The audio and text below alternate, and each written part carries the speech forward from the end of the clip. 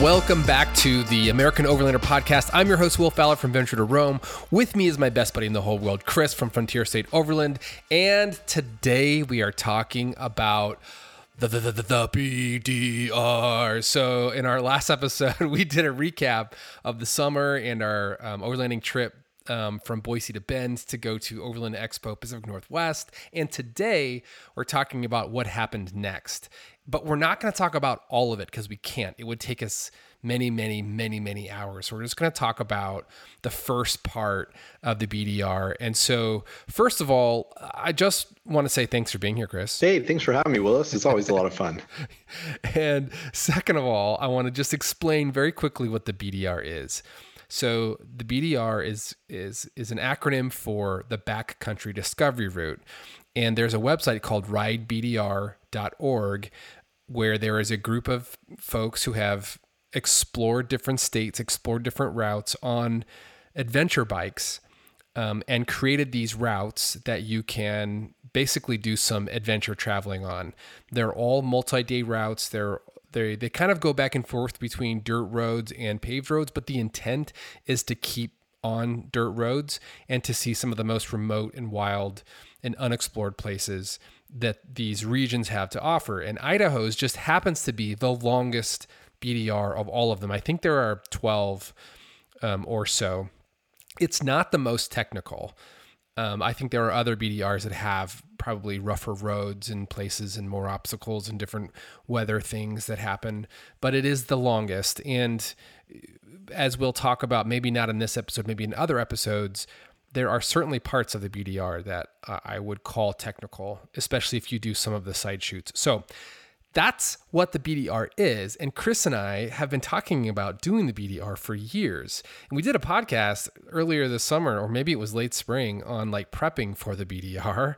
And now we've done it. And so now we're going to recap some of those experiences. So first of all, Chris, we had to figure out how to do this thing in one fell swoop.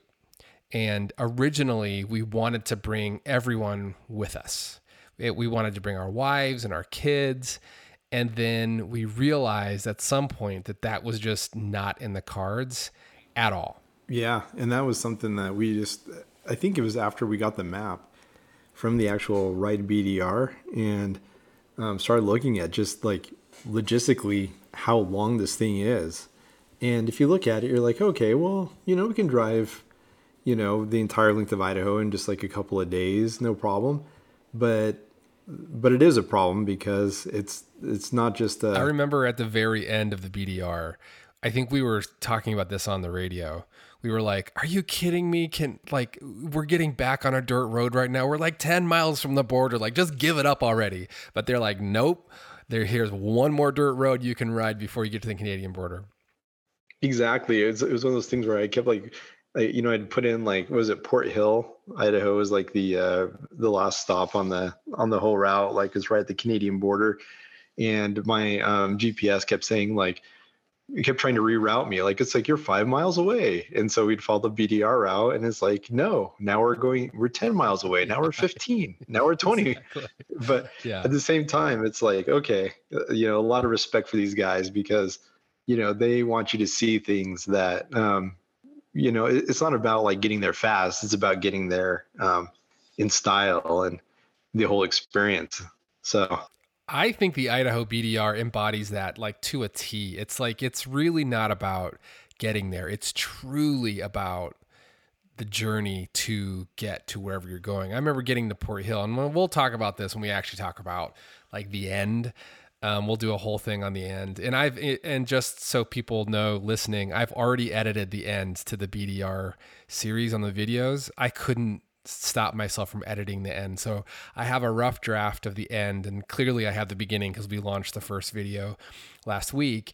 And it is so incredible how much we changed from beginning to end. When we got to the end of the BDR, we were so tired. We were so weary. We had gone through so much. And Port Hill is not an impressive destination. It's like you get to a fence and a stop sign, basically.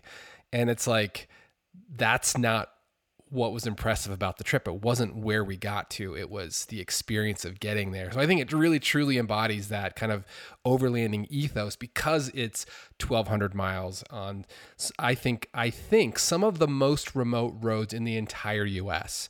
So when we get to Magruder Corridor and Lolo, we'll talk about the remoteness, but it's basically a road that's packed in the middle of 6 million acres of protected land.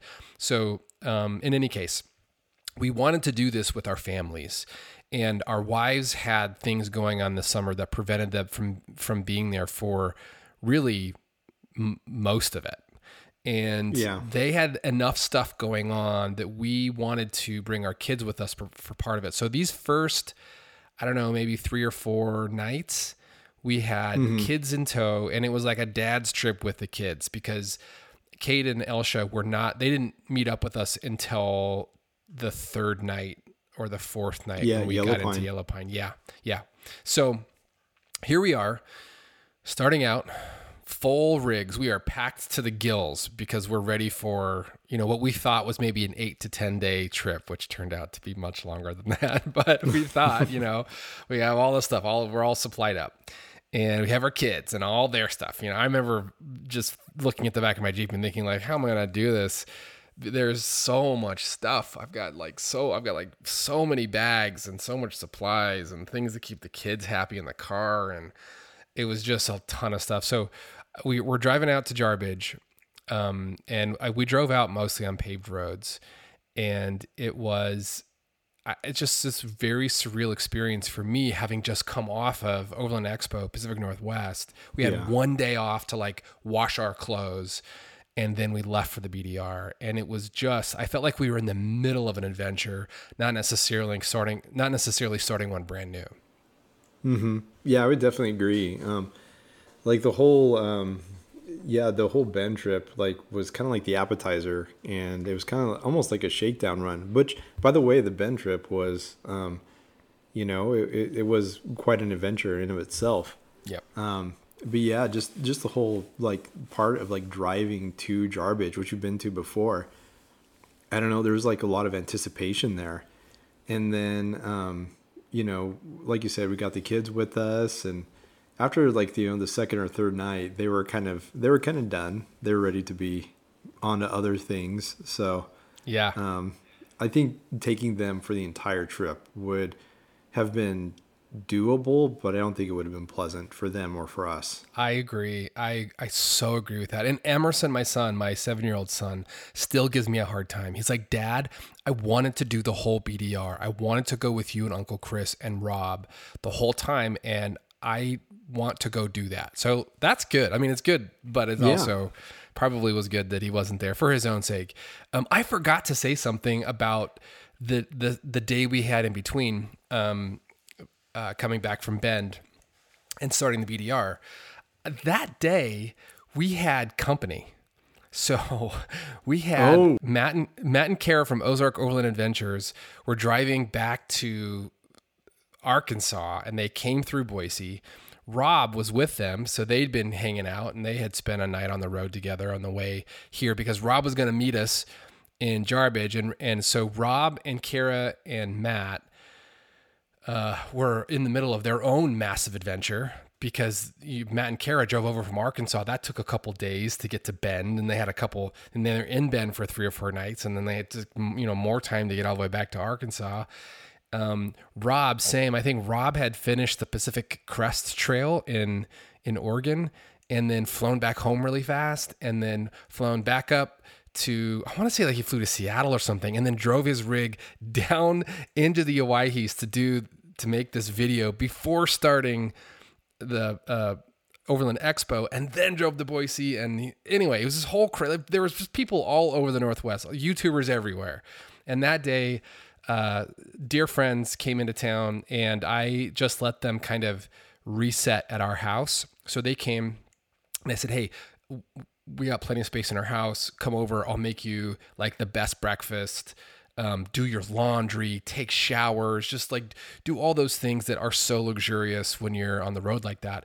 And so they did, and Rob was picking up some stuff and getting something fixed. I think he had shredded a tire or something, so he was getting one of his tires replaced, and that took a little doing. Didn't he have like all of his tires sent to you, like to your house or something? he had one sent to me. So I think he shredded a tire and Toyo sent him a new tire. But since he was on the road, he just had it sent to my house. And same with the like he ordered a new Insta360 camera that has a really cool new sensor on it that he used on the BDR trip. He had that sent into Boise as well. And so I was kind of doing a little shipping, receiving, but I was so happy to do it because it's so easy for me to do. It cost me nothing to help these folks out. So anyway, so they were there. They came over. We went out to lunch at 10 Barrel Brewing, which is also a brewery out of Bend, I think, but they have a restaurant here in Boise. Yep. And they have great Idaho nachos, by the way. There you go. And then we left the house at like 3 or 4 in the afternoon. And I still had to like do my laundry for the BDR that started the next day. I was helping them out the best I could. They didn't really need my help, but giving them a place and hanging out with them because they're my friends. And I hadn't ever seen them in person except for when we met them in Bend. And so it was kind of just a lot of fun. And then they were like, "Hey, Will, show us some trails." And I was like, absolutely. I mean, we had talked about it beforehand, don't get me wrong, but we left to go so I could go show them some trails. And I really wanted to show them more than I could. And I was going to make a video about it, but I just don't have enough footage because I was only with them for like 2 hours. I had to turn around at 5:15 on the trail to get back because I had to like pick up my kids at 6 p.m. and then start packing for the BDR. So, oh man. So, but I took them out to the South Fork of the Boise River, which we will revisit later on this podcast, and showed them a couple spots that you and I know and love that are just super scenic. It's probably the number one spot that I get dinged on social media. People want the coordinates, which I typically don't give out. But obviously give out to, Matt and Kara and Rob. I know and trust them, and they're tread lightly and just, good people. So they wound up having their own little Idaho adventure. Rob stayed with them that night, someplace in the Idaho mountains. I turned around and came home. The next day is when we left, and Rob was meeting us in Jarbidge. And I think we met in Jarbidge at like 6 p.m. Yeah, it was a little bit later than we thought we would be. And and I think we actually beat him into Jarbidge. We were he beat us. No, he was. He was. Yeah. He's got that Tundra, man. He just floored it, and he was there waiting for us at the Red Dog Saloon, which was closed. And so, little did I know, the owner of the Red Dog Saloon and the owner of the Outdoor Inn and restaurant saw us roll into town, and came out and barked at me the next morning when we came back to fill up for gas. Yeah, but Jace, who is awesome. He's featured on that first video nice because guy. I love him. And Jane, his wife, they run a really awesome establishment, and it's just so cool that they have chosen to live in Jarbidge. And I think largely Jarbidge is such a great place to visit because of the work they've put in to make it an actual destination. They know it's like the beginning or the end of things. They know it's not like, hey, let's go for a vacation in Jarbidge. They know it's a lot of people passing through or gassing up. And so they've taken steps to make sure that it's like the most cool, welcoming place. People will stay just a little bit longer to go into the jail or the community house or to get prime rib or to get some fancy whiskey. They've really done that to Jarbidge, which I find to be super charming. And I know how much work it takes to run businesses like that. So a lot of respect for Jace. And I forgot to mention on the way in, it was so cool. It was like, we had all these omens, and I didn't capture this on a video because I wasn't really filming our trek to Jarbidge. But we saw this group of motorcycles. Yeah. And they were coming in from a different direction, but we kind of crossed paths. Yeah. I remember we came to like a stop sign out in the middle of like nowhere. Yeah. And all of a sudden this big group of adventure bikes come just like cruising past. And so there was like 10 or 12 of them, I think. Yeah, at least. Yeah, that's probably about right, 10 or 12. And so we pull in behind them, and we're just like, following them, and then they stop off at the spot where we like to air down, and Right. we started talking to them, and they were from where? New York? They were from all over. So there was like a tour guide, and I can't remember the name of the company, but there's a tour guide that will basically be your BDR guide up to Canada, and then he'll pick up a group in Canada and be their BDR guide down to Jarbidge. And so we talked to these guys. They were super interested in our Jeeps. It's like there's this overlanding ethos. It's like, oh, you're on your bike. That's so cool. And they're like, what is those? He's like, what are those things? And I was like, oh, those are traction boards. He's like, what do you use those for? I was like, oh, he's like, oh, that's cool. We're talking. And Sorry to interrupt. I just want to make sure that everybody that's listening knows that it sounds like he's exaggerating these guys' accent, but he is not. Like, they were like, Yeah, no. Did you guys They were rent like- those Jeeps? Are these yours? Did you rent them? Where'd you get them? Stuff like that. He was like, come And- over here. I want to talk to you about your Jeep. I mean, it was like using the hand motions. It was very like New York. It was like Jersey. Goodfellas.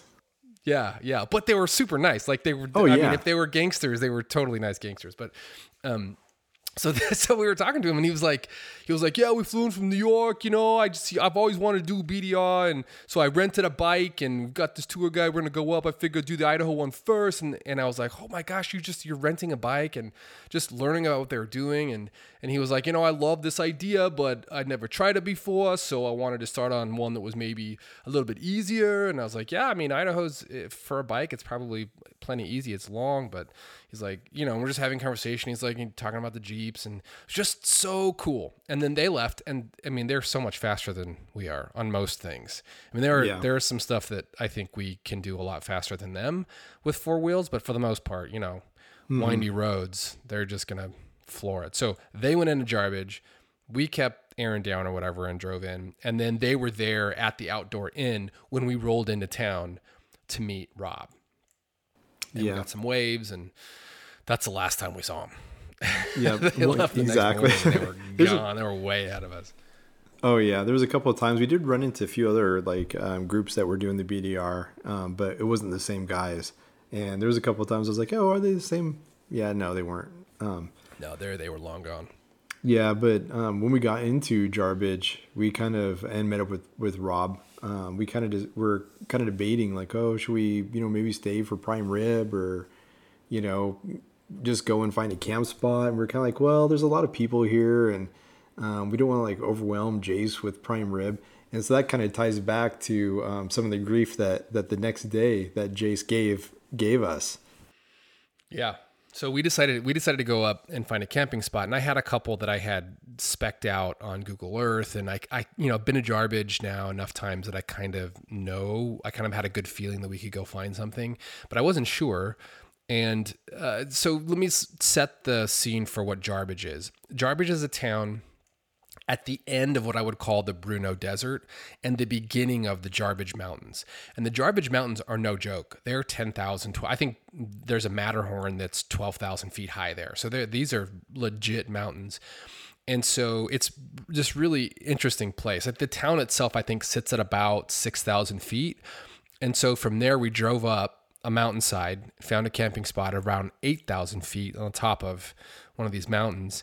And we set up camp. Rob was going up there to turn around. I was like, follow me, guys. I got this on Gaia. I'm going to find us a camping spot. And then I went down this road, and I was like, okay, this is not going to work. And Rob was like, okay, I'll just go up and I'll just turn around someplace and we'll keep looking. And he was like, oh, wait a minute. This place I'm turning around is actually incredible. Maybe we should just camp here. And I was like, where are you? I lost you guys. I was like, I don't know where you are. So we camped on top of this mountain, and it was another good omen. There was good and bad to that mountain, but another good omen because we had this magical moonrise. I mean, it was like nothing I've ever seen before. Yeah, it was just beautiful. And then, so there was the moonrise, and the moon was just like, excuse me, the moon was just like massive as it came up over the mountains. And then you could look down at like towards Jarbidge and just see like forever. And then off in the other direction, towards Elko. It was just views for days. And, and we just kind of stumbled on this spot, but it was just perfect. It was A+, except for one thing. That particular evening, there was a storm front and we were on the edge of the storm front, which is, if you know anything about storm fronts, being on the edge of one is like the worst place to be because that's where all the wind is. It's where, the wind is created when two fronts meet. And we were like right on the edge of these two fronts because there were storms and thunder and rain happening like a ridge away from us. And all we got was the wind. And it was blowing so hard. This is the hardest wind I've ever camped in. I remember I had to reposition my Jeep so the hard shell would be kind of propped up into the wind. You were fine. I think Rob repositioned just a little bit. And sleeping that night, or what little sleep I got, was hard to come by. And I remember waking up because my pillow is kind of up against the hard shell a little bit as I'm sleeping in the tent. And it started to close. Like I could feel it closing on my head. No. Now, I don't really think there was a risk of the actual shell closing, but it was moving. It was starting to move down a little bit. And when you're sleeping like that, even it moving an inch, like you feel it and you're like, oh my God, what's happening? So that was a terrible, terrible, terrible night of sleep, and really an awful way to start a grueling journey was to have like no sleep that first night. Yeah, and I was kind of in the same boat too. Like we had repositioned my Jeep too, so the way the hard shell took the brunt of the wind, and exactly the same thing. I woke up and I could feel the tent. I had put up like the brace rod or whatever you want to call it, and so I wasn't too worried about it. Except like as the night went on, and you get to be kind of sleep deprived, and your imagination runs wild in the dark, and you're sleeping right there next to one of your kids. So all of a sudden my mind, like my imagination just started going wild. And I was like, oh no, it's going to slam shut. And they're going to find my lifeless corpse next to my, daughter. And with the hard shell, I'm going to be one of the hard shell tent statistics, which, honestly, I don't think anybody's ever died in a hard shell tent. But they don't exist. Yeah, exactly. But yeah. It was kind of nerve wracking. So there was like the actual movement, but then there's just the sound, the noise. Because there was nothing like buffering that wind, and when it hits the side of those hard shell tents, it's nice because you get it kind of takes the brunt of it, but at the same time too, it just gets super loud, and it was a rough way to start off the trip. Yeah, and probably just as important, the kids didn't get much sleep that night, and so they were a little grumpy in the morning, but we were in good spirits the next morning. We were joking around about, our lack of sleep, and we were still at the point in the trip where we were all very accommodating to each other. Like there's this, when you're traveling with people for the first time, so me and you had traveled lots, but we'd never traveled with Rob before. And Rob is like one of the nicest guys on the planet. And he was on the podcast a long time ago, and he and I and you and he have gotten to know each other over some course of time. So it's not like he was a stranger or anything, but we'd never traveled. And when you travel with somebody, especially when you overland and camp with somebody, you form a different kind of relationship. Like different things about each other, and you have to make decisions together as a group that have different kinds of consequences than if you're just staying at a hotel. So, So I'm forecasting that we all got along the whole time. There's no story there where like there was some disagreement or something, but still we're at the point in the trip where we're probably being more accommodating than we needed to be. And so we're in good spirits. We're like, let's just be, tell jokes and be happy and kind of hide the fact that we're all really grumpy and tired. And we got off that mountaintop, I think about 9:15 in the morning. I think the reason that we left a little bit later in the morning, which by the way, I will share a theme about Rob Miller, Revere Overland, is that he is not an early riser. And so I thought we were leaving really late. I think Rob thought we were leaving a little bit early. But we tried to sleep in a little bit because we didn't get any rest. Headed down the mountain about 9:15, 9:30. It's real close to Jarbidge. So it only took us about 20, 25 minutes to get down into Jarbidge. As we were gassing up, Jace, the owner of Red Dog Saloon and Outdoor Inn, starts yelling at me from down the road. He's like, "You missed prime rib last night, man." And I was like, oh no, he's going to be mad. And there's a little bit of a story here with Jace. because we met him the first time we came to Jarbidge, which was a couple years ago in March, I think. We did kind of a winter trip. And there's, I think, a really fun video of that where we feature the Red Dog Saloon. And so we got to know him, became friends. And then we were going to do prime rib that night, but we decided not to. Worst decision of our lives. It was a bad decision. We should have had prime rib. And then the next February, was it the next February or was it a year after that? I can't remember. In any case, there was another time that we were back in the February. Bruno Desert in the winter. Yeah. So it was the following, so almost a year later, yep. We were back in the Bruno Desert, and our plan was to make this trek into Jarbidge to have prime rib. Like that was going to be like a feature of the trip, and we got stuck on one side of the canyon because the road was way too sketchy to go down. And we were out of cell coverage. We had texted Jace that, hey, we're coming in. There's 5 of us. We're going to have prime rib. And I remember when we got back into cell coverage, there was like some reasonably concerned texts from Jace. Like, are you guys okay? Like, I'm expecting you to come in tonight. And so, obviously we were super apologetic and he's very understanding, but there's 2 missed opportunities to have prime rib. And then we came to the Jarbidge. I didn't know because I guess it was Tuesday night. That's prime rib night. So like we missed it again. It was like, oh dude, I am so sorry. We would definitely need to come out there for prime rib one of these days. Yeah, definitely. I feel like we're, I know that we're missing out because his prime rib is legendary. Like, since that video came out, I've had several people come up to me and say, you know what, if you have a chance to get Jace's prime rib, you do it. And I was like, oh, I already felt bad about it before, and now I feel even worse. So yeah. So Jace, if you're listening, I think we're gonna have to make a special prime rib overlanding adventure with the family. Exactly, and we'll just stay at the inn too. I think it'd be fun to just actually stay in the hotel or the motel that's there and see what that's about too. So anyway, so we will get to the trip. We've been talking about all the backstory and everything, but let's get to the actual BDR. So then there's this moment where we set our odometers to 0 in Jarbidge. And it was, I'll probably never forget that moment because this is a bucket list trip for us, man. I mean, we're native Idahoans. This is like our place. We're doing this BDR thing. We're driving the whole thing on backcountry roads, and I am beyond stoked about it. And I know you are too. So we set 0. We start out from Jarbidge, and it was a little surreal, but it was also a little weird, at least for me, because I know the roads. It was like we're starting, and it's almost like I'm driving around the block of my house. Like I know this road. I've been in this canyon a bunch of times. I know the terrain out here, but we started the BDR. So it was almost as if we started, but for me, like we hadn't really started. And Rob's experience was totally different. He's like, I've never been on this road before. The whole thing's amazing to me. But for me, I was like, okay, let's skip forward. I want to skip past this part because I've driven it already and get to those parts that I haven't. And that didn't come for a while.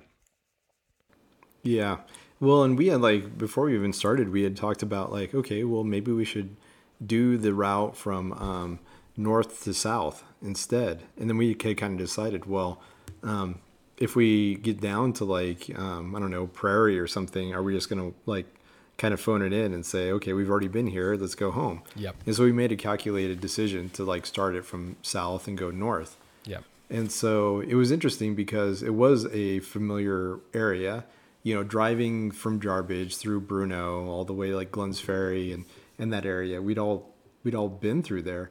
But yeah, at the same time too, I don't know. I guess for me, it's kind of running a race when you start off with kind of like a slow jog and kind of find your pace. And that's kind of how it felt like to me, starting it off. We set the odometers to 0.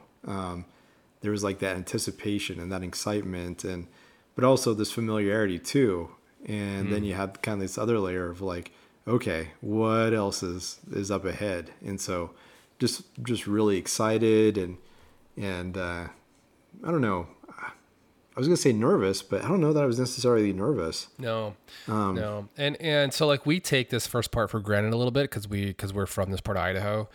But let me lay out the land for folks who don't know this part of Idaho. So Jarbidge sits in a canyon or at the end of a canyon. The Jarbidge River runs through this massive desert area. It's a high desert. I think it's about 2,000 feet elevation or so. And it is it's carved up by the Jarbidge River and the Bruno River, and it's just massive open flat open range sagebrush and prairie grass with some mountains in the far distance. But like when you put a drone out there to kind of get a little bit more of an aerial view, you just kind of see grass forever. And the sagebrush. Yeah, and these canyons are pretty dramatic. They're not like the Owyhee canyons. They're probably 600 feet or so. So that, that's a good slice that you're in these canyons. They're narrow though. They're a lot narrower than parts of the Owyhee Canyonlands. So you kind of drive through the canyon, at the very bottom of the canyon, you just follow the river, and then you pop up. And when you pop up, that's when you see this kind of expansive desert area. And then you just drive almost like a direct straight line until you get to the Snake River. So the Snake River is a massive river that flows into the Columbia that eventually flows into the Pacific Ocean. And it's where the Bruno and the Jarbidge rivers kind of empty into eventually, I think. In any case, the reason that Snake River is important is because it is a spot on the Oregon Trail called Three Rivers Crossing, where everybody who settled in the West, who came over from the Midwest and East Coast to the West Coast, via Missouri, via the Oregon Trail, they crossed this river, and it was one of the most dangerous river crossings because the Snake River is no joke, and there were unfortunately lots of tragedies that happened, lots of livestock lost, people lost. When the conditions were rough, ferries would break, and they used to do reenactments of this on an annual basis where they would like have a ferry crossing, but they would actually, even in modern days, like even the 80s and 90s, they would lose livestock into the river because it was so rough. Yeah. So in Glens Ferry, they, I don't know if they still do it, but they had the Three Island Crossing, and they wouldn't just, like do a recreation with the ferry. Like they would actually take covered wagons across, and people would ride like horses.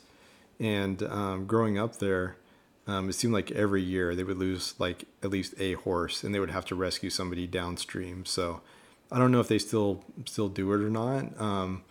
It's one of those things that they kind of came to expect, but it was always tragic for the folks that were doing the reenactments. But it, like you said, it's no joke. It's pretty rough. I think Glens Ferry is named for the guy who built a ferry, and he would ferry people across the river there at the Three Island Crossing. I'm guessing his name was Glenn. I think it was Fred.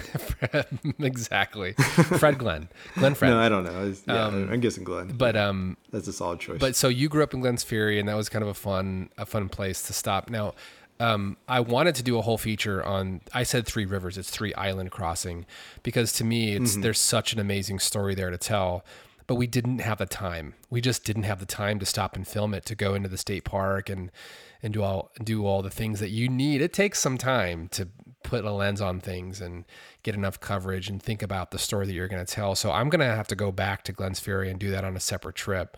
But it is definitely worth mentioning on this podcast. And it's worth mentioning that you grew up there and that we stopped in Glen Ferry at the stop. This is the one thing on this first BDR video that I did not do a very good job capturing at all. Like you talk about my camera skills and what I shot well and what I didn't shot well, but I didn't get an exterior video of the stop, because from the outside, the stop looks like a place that you should not stop at.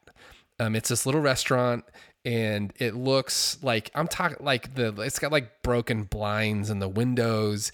And I remember you're like, yeah, this is a great place. We'll go to the stop. And we pulled in, I was like, on the radio, and I've got all the radio recordings. I was like, Chris, are you sure? Like, this doesn't look like, this is like a solid 2 on a scale of 1 to 10 on the outside. And you're like, look, we can go someplace else if you want to. It's no big deal. I was like, no, I trust you, but it looks sketchy on the outside. You're like, I remember it as being good food. We went in. It was great. It was really great food. And it was like, people working there were really nice. And clearly it's a family place that lots of people in Glens Ferry are going to. Yeah, it's kind of an institution, Glens Ferry. So if you go to Glens Ferry, you got to go to the stop. Stop at the stop. So But yeah, I'm glad that we took that little trip down memory lane. But also at this point too, it was like over 100 degrees, and we were just covered in dust from the trip because that drive between Jarbidge and Glens Ferry is just I don't know if there's like a lot of roads that are used by like ranches and things like that, and so the roads are just everything's just like the dirt's just pulverized into this fine dust. Not like Alvord Desert fine, but really fine. And so we're cruising along, and there's rooster tails of dirt coming up behind us, and we pull into town, and we're just like sweaty and hot and dusty and tired from having no sleep the night before, and we weren't really sure if this oasis, called the stop, is really an oasis, and the kids are getting a little hungry and grumpy. Yep. So that's just kind of painting the picture as we pull into Glens Ferry. Yeah, it was, as my daughter would say, it looked a little sus. It looked a little suspect. But it was fantastic. So we got food, we hit the road again. We got on some paved roads because it's just what the BDR does is it kind of zigzags between dirt roads. You got to get on paved road to get on another dirt road. And this was the first section right after Glens Ferry that I'd never driven before. And it's this strange section between Glens Ferry and Anderson Dam. Anderson Dam sits on the South Fork of the Boise River. And it's kind of where the town of Pine, Idaho and Featherville, Idaho sit right on the dam, right on that South Fork of the Boise River. And so the terrain is really interesting because you're still definitely in the desert, but you can see the mountains on the horizon. And every now and then you get like a tree, like a juniper tree or something, or a little evergreen tree will pop up someplace where there's a little extra shade and water, and slowly the terrain starts to get a little bit more green, a little bit cooler. Because right now, between Glens Ferry and Anderson Dam, you're climbing up from 2,000 feet to probably 4,000 feet or so, I think. And so it's cooling off just a little bit. At that particular time, it had been so hot for so long, there were thunderstorms popping up, which when you're traveling in the summer in Idaho, in the backcountry, it's actually really scary because thunderstorms and lightning storms are what causes the majority of the forest fires out there. And that's one of the things that we were super mindful of. So we enjoyed a little bit of, the temps cooling off from like 106. I think maybe got up to 111 at one point. Down. Yeah, just after we left Glens Ferry, it got up to 111. Yeah. So it cooled down to like... It got really hot. Yeah. It was like 90 or something like that when we were heading in this stretch, which was a lot cooler comparatively. And just beautiful. I mean, just beautiful in a different way. And it was fun for me because I'd never seen that particular stretch before. And so this part of the BDR runs into the highway. I think it's Highway 75 that runs through Mountain Home, Idaho, and runs through Fairfield. Yeah. And then eventually you could take it to go to Twin Falls, Idaho, or you could take it to go to Ketchum, Idaho, or you could keep going straight and go to Craters of the Moon or drop down into City of Rocks. And so it's a really awesome highway, but you jump on the highway for about 10 miles maybe. And then jump back on dirt roads for this final stretch into Anderson Dam. And it's easy dirt roads, nothing technical so far, like super easy. Anybody could do this in just about any rig. And it was a little surreal for me to be driving into Anderson Dam on this particular road because I take Highway 75 all the time. We go to Ketchum all the time. It's a highway that we take when we're doing overlanding adventures, when we're doing non-overlanding adventures for work. I mean, Kate takes that road all the time. We have driven by the turnoff so many times into Anderson Dam, and to actually turn off on it and drive on that road was really cool and really surreal. It's an easy drive, but it was one of those moments in the trip where I was like, oh, I've driven by that road so many times and now I'm finally on it. I wonder what I'm going to see.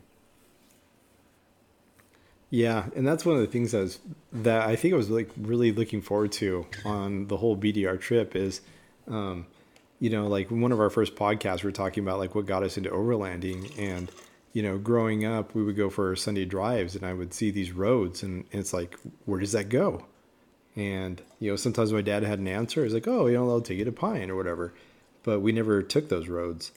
And here we are on this BDR trip, and we're taking those roads. Yeah. And not only are we taking those roads, we're taking the roads that, spur off of those roads and go into, who knows where. You can see it on a map, but we have no idea what, is between us and, the next stop, or even where the next stop is. Yeah. So that was really exciting. Totally. And then coming into the South Fork of the Boise River. So the South Fork of the Boise River has been featured on so many of my videos because it is so beautiful. It's so close to home. It's where I took Matt and Kara and Rob, when they were in town before we started.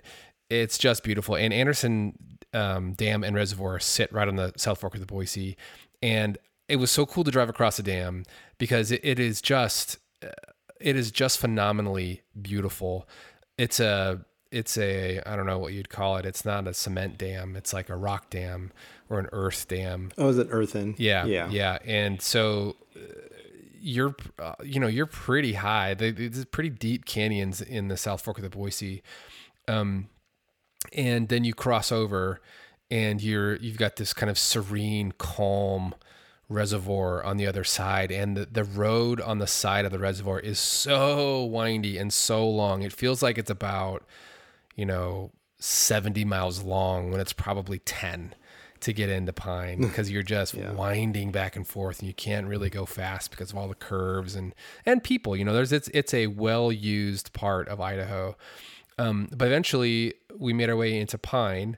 Again, a little bit more paved road, not much, maybe 5 miles of paved road into Pine, gassed up, or at least I did. I don't think Rob gassed up because he's got like a 37 gallon gas tank in that Tundra and he gets better gas mileage than a Jeep. So, he didn't need to. He's like, what's the next place? Oh, it's 300 miles from here. I'll be fine.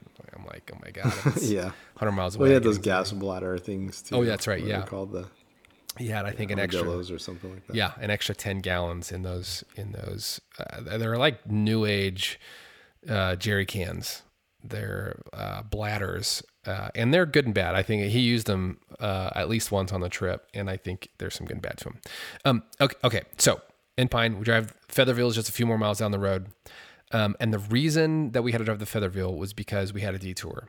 We had a detour, because the road was closed up to Trinity Mountain. So the BDR goes into Pine, and then from Pine, it drives up a pretty easy road that I've driven many times up to Trinity Mountain or the Trinity Mountains. And there's a beautiful fire lookout up there at about 9,000 feet. And there are 3 lakes. There's Trinity Lakes. I think it's like the Roaring Springs and the Little Roaring Springs or something like that lake up there. And it's a really special place for me. Number one, because it's, I think, one of the most underrated, most beautiful places in the whole state. Number two, because it's the place that Kate and I had our very first overlanding experience together. And number three, which we have talked about on this podcast. Number three, it's the place that the 4 of us had our first real overlanding experience together. So when I caught the bug, Kate caught the bug, you gave the bug to me, so you'd had the bug for a long time, and we got Elsha in on the bug. That's the first place we went, and we went from Trinity Mountain then down to the I think the Middle Fork of the Boise River. Or the North Fork of the Boise River on this one trip in September, years and years and years ago. So it really holds a special place in my heart, and I was loath to give it up. Yeah, definitely. And I was thinking about it too, that I think that's the first time I saw a rooftop tent in action, because you just gotten the Smittybilt. Oh my God, I was so frustrated. Or we got to camp late, and the sun goes down in Idaho. It starts getting earlier and earlier in September. So the sun was going down about 8 o'clock or something like that, or 8:30.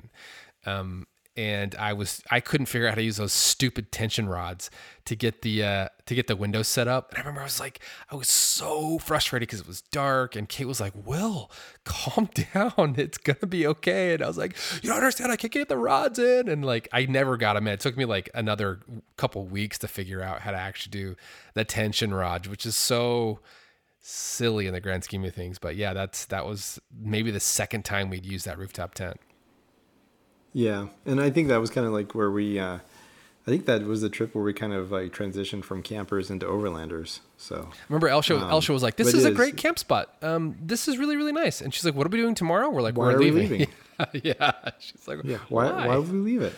Yeah, I mean, it's a legitimate question. it is. But we want to see what was up over the next hill. That's right. Yeah. So So we couldn't. But yeah, it was a bummer to miss it. Right. But But at the same time, we didn't end up exactly in a horrible place either. We didn't. And the reason that it was an intentional detour because we needed to leave at a certain time of year. And this is where being an Idaho native really, really helps. We knew there's a small amount of time in the summer, in the early summer, that you can actually do the BDR and make it all the way through. So I don't know if anybody who listens to this podcast watches Trail Recon. That's a joke. But he recently tried to go to the Magruder corridor, which is a big part of the BDR, and he got turned around because the road was closed. The road was closed because of fires. The road was closed because of maintenance. And so there is this window in the early summer, right after the snow melts, and things are still so wet that fire season hasn't really kicked into gear yet. And probably fire season was a bigger concern than snow, although snow will stop you dead in your tracks. And so that's why we left when we did. We left on, I think it was the 11th or 12th of July, knowing that we were not going to be able to do the Trinity part of the BDR, but because we're locals, we knew a pretty scenic detour. Yeah. And like Rob had attempted the Idaho BDR, twice before? Yeah, from the And north, one though. time and one time he had to go back because of snow, and I think the other time he had to go back because of fire. That's right. Exactly. So he got kind of the brunt of both. Right. And this time he got through it, and so he had to turn back for a different reason, but I don't want to foreshadow anything too much. But, the big mystery of why Rob left Yeah. the BDR. But so that's a perfect example because he tried it twice and ran into those two things. And I remember he was on the podcast a long time ago when we were talking to him about this, and he was like, "Well, when you're doing the BDR, let me know because I've tried it twice. I haven't been able to do it."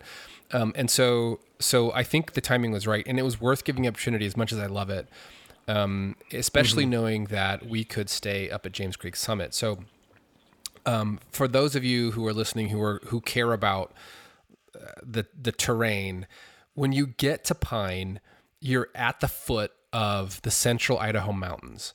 And so into Featherville, which is just up the road a bit, is like a launching point for the mountains that lead into the Sawtooths, the mountains that lead into the Soldiers, the mountains that lead into basically the rest of mountainous Idaho. And so the drive up from Featherville to this place where we stayed is super beautiful, especially when you come off of the desert. Like, it's really different. There's trees, there's shade, there's like these vistas around every corner. I mean, it's just really, really, really scenic. And it was getting a lot cooler, which was great. The route takes you up, the route that we did, instead of going up to Trinity and then running along the ridge and dropping down to the river, we went this other way. It was more northerly. So we were like north, I guess it would be like northeasterly, deviating from the BDR. On our way to Atlanta, Idaho, essentially is this route. And it goes through a place called Rocky Bar. And Rocky Bar was an old mining town. And there are a billion of these around Idaho.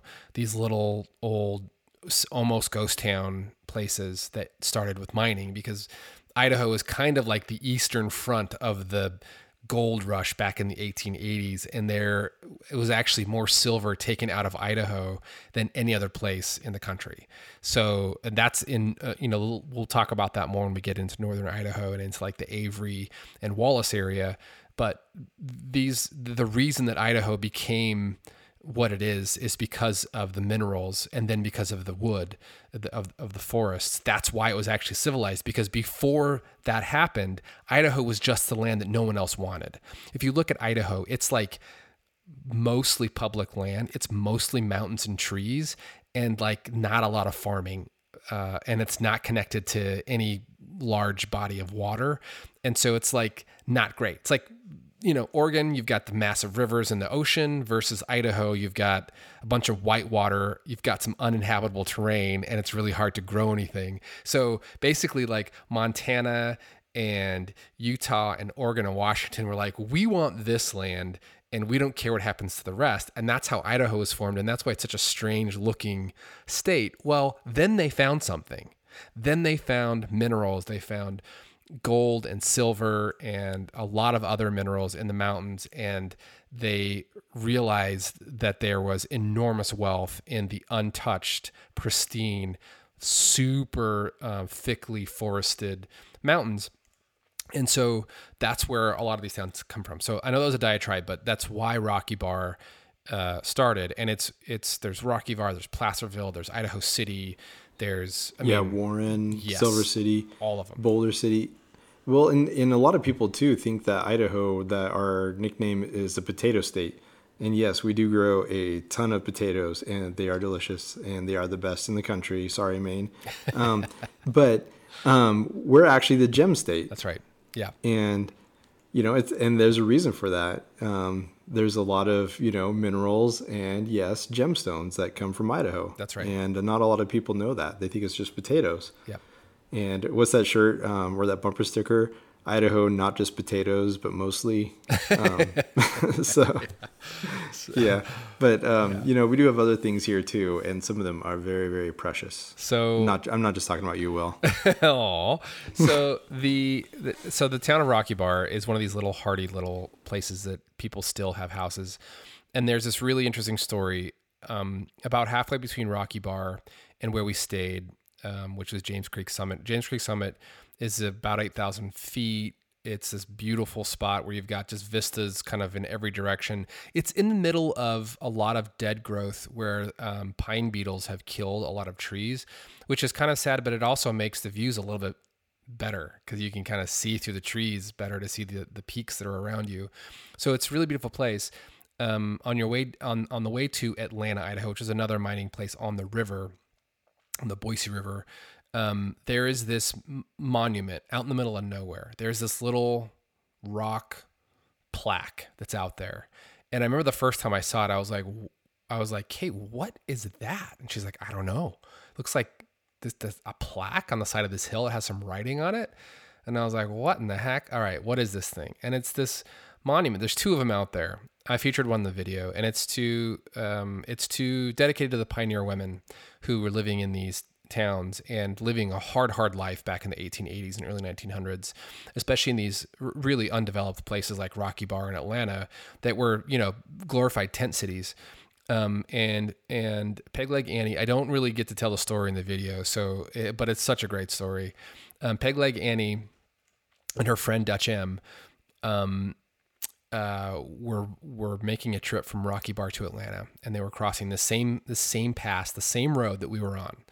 And they were doing it, I think, in October, and they got hit with a flash storm, which happens out there. A cold front rolled in, and it snowed like 3 feet, and they got stuck out there in this mountain. And there's no way to contact anybody back then. There's no way to do anything. And she could have walked out, but she tried to save her friend Dutch M, who she covered in all of her clothes. And 3 days later, when the mailman went out looking for her because nobody had seen her in 3 days, they found Peg Leg Annie totally incoherent, overtaken with, hypothermia. Her friend Dutch M was covered in Peg Leg Annie's clothes, but had frozen to death. And so they bring Peg Leg Annie back down to Rocky Bar. They call for the doctor, right? And we think, oh, good, the doctor's going to be there quickly. No. It was like 4 days before the doctor could get there. And she had terrible gangrene, and they basically just tried to keep her drunk the whole time. Imagine that for 4 days. It's like the most incredible pain. They thawed her feet out immediately, which is probably like the worst thing they could have done. Her feet thawed out and just immediately were painful. And so when the doctor got there, they amputated both of her legs, I think below the knee, or maybe it was just above the knee. And that's why they called her Peg Leg. I mean, it sounds cruel today, but that's what it says on the plaque, Peg Leg Annie. And so after that, she managed to survive. She managed to thrive in some ways. During the Prohibition, she would sell whiskey out of her bathtub, and she basically had a chair that she sat in with a shotgun out in Rocky Bar, and someone would come up and she would test them a little bit. And if she thought that they weren't going to tell on her, she would sell them some whiskey, which was like under the house. A man came into town and she fell in love with him, and they had plans to go leave Rocky Bar, and he, she had all of her life savings that she gave to him to go set up a house for them so she could join him. Well, he just conned her out of her money. It was one of these really sad stories where she was just dealt a really hard blow. And in today's day and age, we're like, well, just, deny the charge. Well, that didn't happen back then. The money was gone. There's no way to track those people down. It was all cash. And so she wound up, she died in relative old age for the time, especially considering that she wasn't very mobile. The town took care of her. And really, she was kind of a beloved character. And I'm not, I can't say that she was like a beloved character because she was so kind and nice to everybody. I think she was a hard pioneer woman, but she was their hard pioneer woman, and they took care of her. And I just love that story, even though it's tragic in a few ways, but it really gives you a sense for the hardiness of the people who lived back then in these Idaho towns, what they had to go through, and how they really had limited options. I mean, when you're a woman in that time and you don't have feet, you have very limited options. And she still found a way to survive and thrive, even in a small town like Rocky Bar. So that's my little story about Peg Leg that I couldn't tell in the video, that I just think is so interesting. Yeah, and then one of the cool things too is that if you're just driving on some of these back roads throughout Idaho and just kind of like through the Mountain West in general, if you keep your eye open, every once in a while you'll come across something that's really surprising, like a plaque in the middle of nowhere, or an obelisk. And you'll find, like, if you take the time to stop and read it, there's a reason that they're there. You might find, the original spot of old Fort Boise, yep, or, Peg Leg, the site of Peg Leg Annie, or, another spot where, some pioneers, had to weather a really, really tough winter or something. And so if you just keep an eye open, you can find these places, and I'm sure you can find them online, but I don't know. It's there's something about just kind of stumbling on them on your own. Yeah. That just makes it a little bit more special. But yeah, at the same time too, it pays to do a little research before you go into some of these areas. Well, see, I didn't know about Peg Leg Annie until we had driven that road before. The first time I heard that story was when I read the plaque. And that was, that was, I don't know, 18 months ago or something like that. And that's when I went and did some research. So like, my eyes were opened, not because I was like searching the internet for stories on the BDR, because we weren't actually on the BDR at that point. Is just like you said, we were like, what the heck is that? We stopped and read it and we're like, oh my gosh, what is this crazy story? And Idaho is full of that. So is every place, but Idaho is just full of that. And one story that we didn't get to tell as well is in Atlanta. So we stayed at James Creek Summit, which is just maybe 15 minutes outside of Atlanta. Beautiful, beautiful place. We stayed this little teeny tiny, not even really a campsite. It's kind of a turnaround, but there's nobody out there. We had 0 cars come by. So it was still very, very private, even though it was kind of like right off the road. But Atlanta, which we almost drove through Atlanta the next day. We kind of got down next to Atlanta and then veered back towards the BDR. But Atlanta is another little mining town where when Kate was a kid, or before Kate was a kid, her dad and her grandpa built a cabin in Atlanta, and they built it by hand. And when Kate was a kid, this is the place she would go in the summers and in the winters. They would snowmobile in. They would drive over James Creek Summit.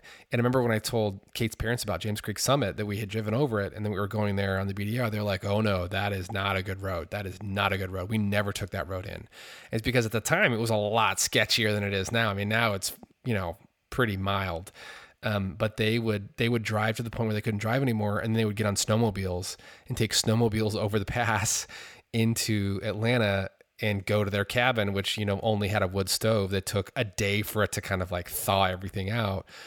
And that's how Kate kind of grew up with adventure in her life in Idaho. And so we didn't get to go into Atlanta and tell that story. If you look at the map that's shown on the videos over and over and over again, you'll see in kind of red crayon or red wax, you'll see Kate's cabin as a story. But since we didn't actually go into Atlanta, I was really disappointed. We were originally, Kate's dad was going to meet us. Kate's mom and dad were going to meet us and drive with us into Atlanta. They were going to meet us and stay with us in Glens Ferry or in Pine, I think, but timing didn't work out. So because they weren't there, I didn't want to drive in and tell their story on a video. So we'll have to go back to Atlanta and tell that story with Jim. I think it'd be really cool to like actually go to the cabin. And that's the first place Kate saw a bear.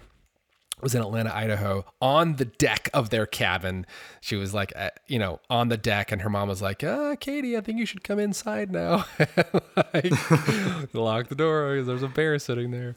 But that's this part of Idaho. That's most of Idaho, actually. There's bears everywhere. That's an untold story that we will revisit in a different episode.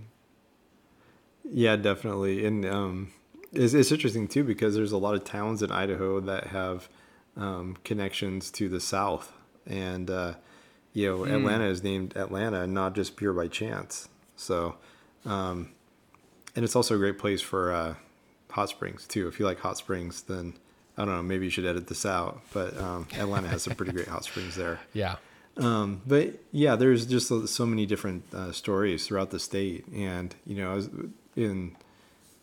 as we do these podcasts about the BDR, we'll go into some stuff that, we kind of knew ahead of time, but also things that we stumbled on and, just kind of blew our minds. At least I know that I was totally shocked about some of the stories of some of the places that we visited that I had no idea existed. And honestly, that, people that have lived in Idaho their whole lives. And, usually I'll tell them like, oh, we went to this place. And they're like, oh yeah, I've been there before. But there's like so many places that we went to. And they're like, well, I've never heard of that. Yeah. And, and that's part of the things that I just really love about the BDR is, I don't think they intend to necessarily go by these places. I think it's more just by chance, but, it's a pretty great coincidence. Totally. Yeah. And we'll talk more about that. I mean, like there are places that, are kind of off the grid and want to stay off the grid, and people live there and they love living there and they don't need it to be connected. They very much appreciate that no one knows about where it is. I mean, there's a place called Secesh, Idaho that's called Secesh because they were secessionists and they started a secessionist community after their side lost the Civil War on this river. And we don't even think about that now. It's just called, it's called Secesh. Secesh, Idaho is a little, it's a nothing place on the map that's got this really strange, weird history. And we'll get into a lot of that in episodes to come. I think when we pick this back up again next time, we'll start with the next section of the BDR, section 2 of the BDR, which runs up to Yellow Pine. And there's, so many stories to tell about that Yellow Pine trip. So many disappointments, mistakes, obstacles, rewards. I mean, that was when the trip started to get a little bit crazy, and when we started to vanish into the forgotten parts of Idaho. I mean, truly, it's when you get through this first section of the BDR, you get away from known places into unknown places that are hard to get to, that are hiding. They're just hiding in the mountains out there, and they don't want to be found. And there's lots of fun stuff. Like, we'll talk about Florence and the road into Florence. I mean, there's so many stories. I'm getting excited just thinking about it because Florence is one of my favorite places ever. So in any case, I think we should wrap this now, Chris. And I just want to mention a few things. I want to mention we have a great relationship with a company called Wheeled Life. That's WHEELEDLYFE. If you go to wheeledlife.com, they have really great lifestyle apparel for wheeling and overlanding.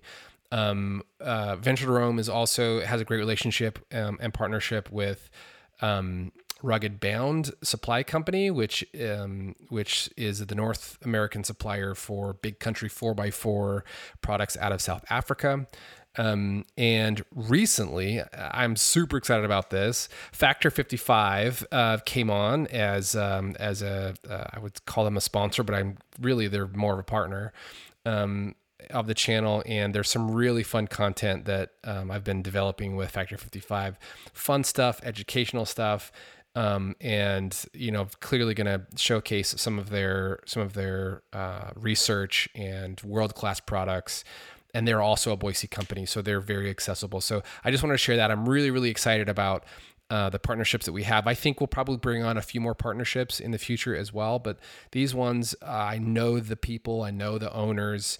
We work together. We have kind of shared philosophy on how to work together and, what makes a good product. And so super excited to add Factor 55 to the list of stellar relationships that we have on this channel and on this podcast. And I know we'll get Justin from Factor 55 on this podcast.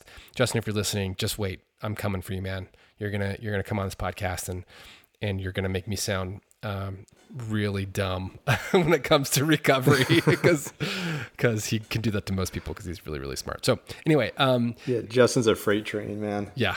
Oh, that's a great way of describing him. A freight train of like recovery information. Yeah. Yeah. He's a great guy. Definitely. So thanks, Chris. Thanks for walking down memory lane. I cannot wait to start on the next section and start telling more of the stories and giving people a sense for what the BDR is in Idaho, the land, the trails. Certainly talk about, the relationships that developed that are stronger now than ever. The people that joined us on the trail, the people that left the trail. It was a really fun adventure. And like every day, there was something very new that we had to pivot. New people, new trails closed, new obstacles, problems with rigs, range issues, just you name it. Camera, drone issues, you name it. It was all happening every single day on this trip. So I cannot wait to get into kind of the meat of it. I think that this is kind of warming up, and I think some of the really fun and interesting stuff is still to come. Yeah, I definitely agree. Can't wait to do the next episode with you, Willis. All right. Well, everybody who's listening to this, thank you for listening, and we will catch you next time.